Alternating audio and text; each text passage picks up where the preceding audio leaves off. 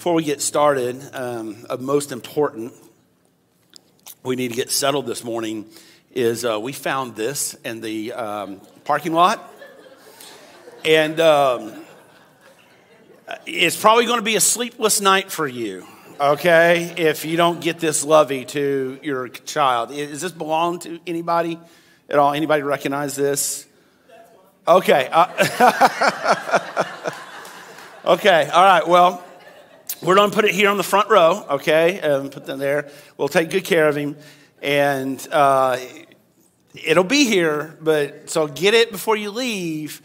You can call me at 11 tonight, but I'm probably not going to answer, okay? And a sleepless night will be on you. So there we go. But we are looking at this storyline, this thread that runs all throughout the scripture that points us to Jesus in his gospel. And a couple weeks ago, we were introduced to this guy named Moses. And what we discovered, and as you continue to read about the life of Moses, is that the life of Moses is not about Moses. But the story of Moses is about a God who loves to save and rescue. And we're going to see that play out today. But as far as today is concerned, let me just throw this out, and this is where we're going to be today, that there's this widespread thought throughout culture that in order for you and I to find acceptance with God, that somehow, some way, we have to perform our way into God's good graces. There's just kind of this current in culture today. And so the question is, why do we associate our behavior with our acceptability to God? That this whole idea that the better I behave, that the more God loves us, is the complete opposite of the message that God sends to earth, that God sends to mankind. And before we get into where we're really going this morning is, I want to say this. I am in no way saying that our behavior and how we respond to God is not important, okay? Because it is. I mean, if we claim to be a Christ follower, then we don't need to. We don't have the right to go out and live any way we want to live and sin any way we want to sin. And if we're going to do that, then probably two things need to be really considered. Is number one, am I really a Christian? Did I really put my faith in Jesus? Did I really surrender my life to him? Or number two, do I really understand the gospel and what he's done for me? Because why would I want to live that way as a response to his love and his grace and his mercy and dying on the cross to save me? So I'm not saying in any way that how we live is not important. But this is what we're going to talk about today, is that God's rules and God's laws are not a condition of a relationship with him, but they are a confirmation of a relationship with him. That God's rules and God's law that we're going to look at this morning, they're not a condition to have a relationship with him, but they are a confirmation that we have a relationship with him. You know, and sometimes we kind of think that God threw out all these rules and said, I only gave you 10, so let's see how you do, But that's not what he does. But God wanted to make it crystal clear for the people of Israel, and he wants to make it crystal clear for us, is that we don't perform our way into a relationship with him. That God wanted to make it crystal clear that we don't perform our relationship with him, but his rules and his laws, they are not a condition of a relationship, but they are a confirmation of a relationship with him. And so if you have your Bibles, I want to invite you to turn to Exodus chapter 20. Exodus chapter 20, so it's Genesis, then it's Exodus. If you didn't bring your Bibles, we're going to put it up on the screen for you this morning. You can also bring it up on your phone, but Exodus chapter 20 this morning, as we're going to look at the 10 Commandments this morning, okay? The giving of the 10 Commandments. So, little background.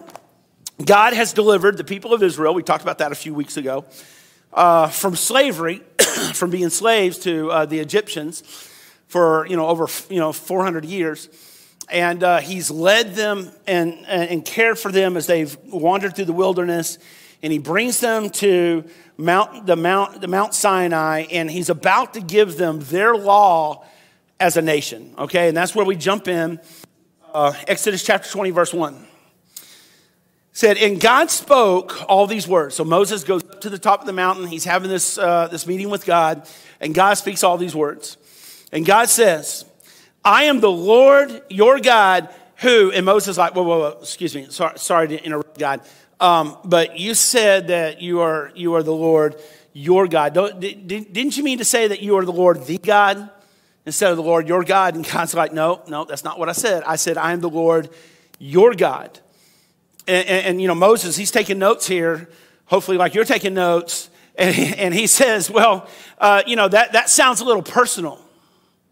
Okay, to be, that you're our God, and that implies that we have a relationship, but we haven't done anything for you yet. And God says, well, hello, you belong to me, and I am your God. And Moses is like, just like that? And God's like, well, no, not exactly just like that. You interrupted me. And Moses is like, okay, go. Sorry for the interruption. And so God continues, says, I am the Lord, your God, who brought you out of Egypt and out of the land of slavery. So, and I'm going to say this a few times this morning, okay? But what God is doing here, he's reminding Moses who God is and what he has done. And it's so important for you and I to remind ourselves of who God is and what he's done for us, okay? That it's so important for you and I to be consistent moments in God's word, because that's the number one way you and I learn who he is and what he's done. It's important for you and I to be consistent in church, to sing with our brothers and sisters and remind ourselves who God is and what he's done. It's important to hear God's word taught and to remind ourselves who God is and what he's done. It's important to be in gospel-centered community to remind ourselves who God is and what he's done, okay? So that's what God is doing here. Then verse 3. So he says, I am the Lord your God, who brought you out of Egypt and out of the land of slavery, and you shall have no other gods before me. And Moses is taking notes, and he says, no other gods before me. And he looks up, and he says, whoa, wait a minute, God. I mean, you mean to think after all we've been through, after all we've experienced, you think that we're going to say, no, thank you, we're going to go find another God? Are you kidding me, God? I mean, you delivered us out of slavery. You parted the Red Sea, and we walked across it on dry land. You've provided for us and taken care of us. You've accepted us unconditionally. I mean, we're your people. And if this first command is, I want to be your God, of course you're our God. I mean, that would be the obvious response, but here's the deal. Rules do not establish a relationship. Rules do not establish a relationship. Rules without a relationship leads to rebellion. I mean, it's just human nature. You impose a rule on someone that you don't have a relationship with, that person's natural instinct is to resist, right? Somebody tries to tell you what to do. They don't know you. You don't know me. What do you mean I can't do that? You're not the boss of me, as our kids tell us. You're not the boss. Oh, yes, I am. I brought you into this world, and I can take you out, But rules without a relationship, people will resist to that, and God knows that. And he's not so foolish to say, well, here's a bunch of rules, and do your best, and I'll decide if I accept you in the end. See, the commandments are not a condition of a relationship, but they are confirmation of a relationship. And God says, I am your God, and you are my people. And the number one rule is, will you trust me? Will you trust me? And listen, that's the starting point of a relationship with our Heavenly Father. Now, the reason why people think that they have to come to God based on a set of rules is because we don't understand the first commandment. The first commandment, God says, you shall have no other gods before me. That word before, it literally means beyond or in addition to. That you shall have no other little g gods beyond me or in addition to me. In other words, God says, I want to be your one and only God. I want to be first, not on a list of many others, but I want to be first on a list of no others. You see, and the reason why God says this is because the people of Israel, they're coming out of a culture that had many gods. I mean, Egypt had so many different gods. I mean, they had a different God for agriculture. They had a different God for healing, a different God for commerce, a different God for war, a different God for love. And so God is saying, instead of having all these little g gods, God says, I want to be your one-stop shop. So if you have a crop issue, you come to me. You have a health issue, you come to me. You have a financial issue, you come to me. You have an enemy, a war issue, you come to me. You have a love issue, you come to me. I want to be front and center in your life. And this isn't just the first commandment. It's the starting place for anyone in a relationship with their Heavenly Father. Do you trust me? Is what God is saying to us. Verse 4, 5. Second commandment. You shall not make for yourself any image in the form of anything in heaven above or on earth beneath or in the waters below, and you shall not bow down to them or worship them, for I, the Lord your God, reminding you, am a jealous God, punishing the children for the sin of their parents to the third and fourth generation of those who hate me. Now God says, I don't want you to have any idols to bow down to. I don't want you to have anything that you can build that represents me. I don't want any idols or any representation of me. And the second commandment was just as difficult as the first commandment because every culture wants to have a representation of God. In fact, while Moses is up on the mountain with having this encounter with God, the people of Israel down in the valley, and they're melting all this gold to create this idol for them to worship. It's just something in us. We want to worship something. And God says, don't create anything that represents me because I am bigger and more powerful than whatever you can build. So don't even try. And God gives the people this stern warning. And he says, if you take me out of the center of your life, if you try to shrink me down and make me manageable, if not only will you suffer, but your children will suffer, and your grandchildren will suffer, and your great-grandchildren will suffer because of your decision. Now, I read that, maybe you do too, and we think, well, that's not fair, right? And you think that? It's not fair. Now, listen, I don't know much about multi-generational punishment, but I do know a little something about multi-generational consequences, and so do you. Because some of us struggle as adults because of decisions that our parents or our grandparents made, right? And it may not be fair, but it's true.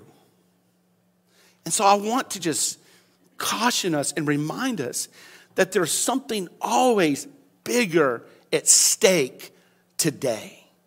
And let's not trade the permanent for something that's temporary. Okay?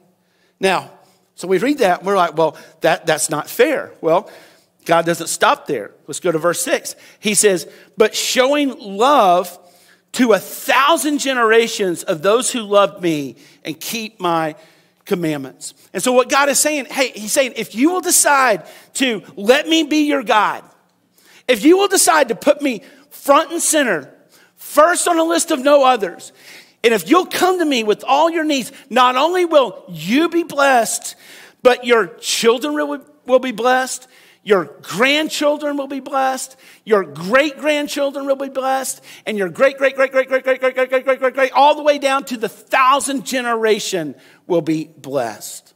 And so the first two commandments have nothing to do with the list of rules, but everything to do with who God is and what he values. So, verse 7. He says, you shall not misuse the name of the Lord your God, for the Lord will not hold anyone guiltless who misuses his name. Now, that can mean a lot of things, and it's probably talking about swearing, and it's probably talking about, quote unquote, that phrase, that we don't need to say. But he's also talking about more than that. He's talking about attaching God's name to things that he did not say. Okay, things that would damage God's reputation. It's kind of like when somebody says, well, God told me to tell you if you do this, then God will do that. And somebody tells you that, particularly a preacher, you need to get up and walk out. Okay, that if somebody tells you, well, God told me to tell you that if you do this, he'll do that. Well, you know what? My response to that is, well, God's big enough to tell me that. Okay, and so why don't you just pray for me then, that I would also hear that. And so he's talking about attaching God's name to things and saying phrases like that. Look at verses 8 through 11. He says, remember the Sabbath day by keeping it holy. 6 days you shall labor and do all your work, but the seventh day is a Sabbath to the Lord your God. And on it you shall not do any work, neither you, nor your son or daughter, or your male or female servant, nor your animals, nor any foreigner residing in your towns. For in 6 days the Lord made the heavens and the earth and the sea and all that is in them, but he rested on the seventh day. Therefore the Lord blessed the Sabbath day and made it holy. Now, Sabbath is a lost art in our culture, and Sunday we'll come back and do a series on the Sabbath. But the Sabbath is not just taking a day and laying around on the couch and watching golf all day, although that could be part of it. But a Sabbath is taking a day to remember who God is and what he's done and enjoying his blessings, okay? And that's what God is telling us to do. Verse 12 through 16. It says, honor your father and mother so that you may live long in the land of the Lord your God has given you.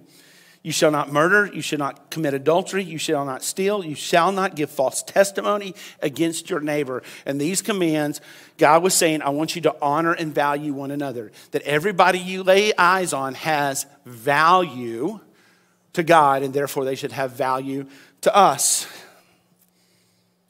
Verse 17.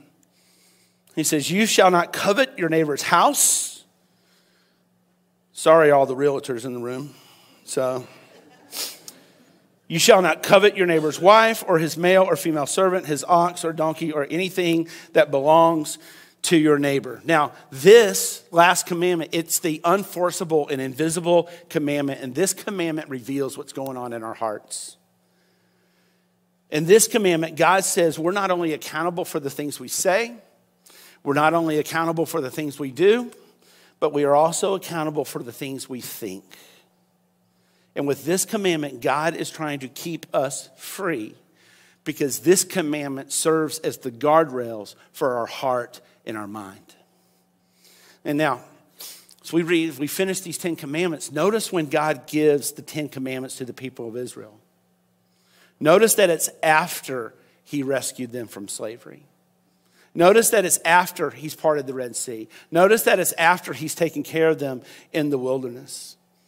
See, if the 10 commandments were just a bunch of hoops for people to jump through, then God would have given them the 10 commandments while they were still slaves. He would have said, hey, do these, keep these, and then I'll rescue you. But God gave the 10 commandments to a group of people that he had just set free so that they can stay free. Now, even though there's just 10, none of us can keep all 10 perfectly, right? I mean, I've probably already broken 3 or 4 of them this morning. And as a result, that's what the Bible calls sin. And as a result of sin, the wages of what we earn, what we deserve for sin is death and separation from God. And this sin of ours puts us in a hopeless situation.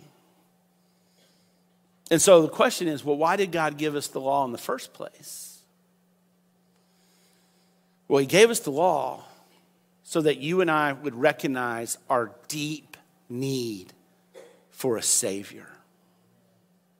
He gave us the law to realize that we can't live up to this standard, and we need somebody to live up to this standard for us. And so God sent his son into the world to live a perfect life and live the life that we can't live and die the death that we deserve. And And Jesus, with his life and his death and his resurrection, he fulfilled the law for us.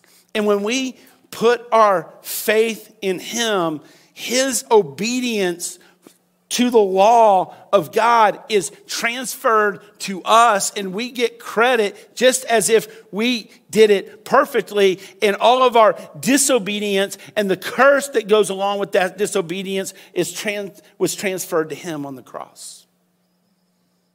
That's the transaction that happens when we put our faith in Jesus. And as far as the 10 Commandments go, every time we break 2 through 10, 9 times out of 10, it's probably because we're not rooted in the first commandment. That there should be no other gods before him. And as the band comes, I would like to start doing something a little different as we close our time together. It's my time with you. I'd just like to ask everybody, would you just close your eyes? I want to give you an opportunity to process. And now let me ask you a few questions. You're just between you and God.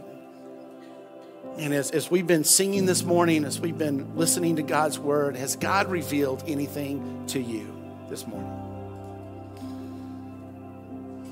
Has he revealed any of the little g gods that are competing for his supremacy in your life? And if so, what do you need to do about that? Is there anything in your life that you need to repent, that you need to confess to him and say, God, I know this goes against your law. And I just confess that to you, and I receive your forgiveness for that you've already forgiven me of it when I put my faith in you.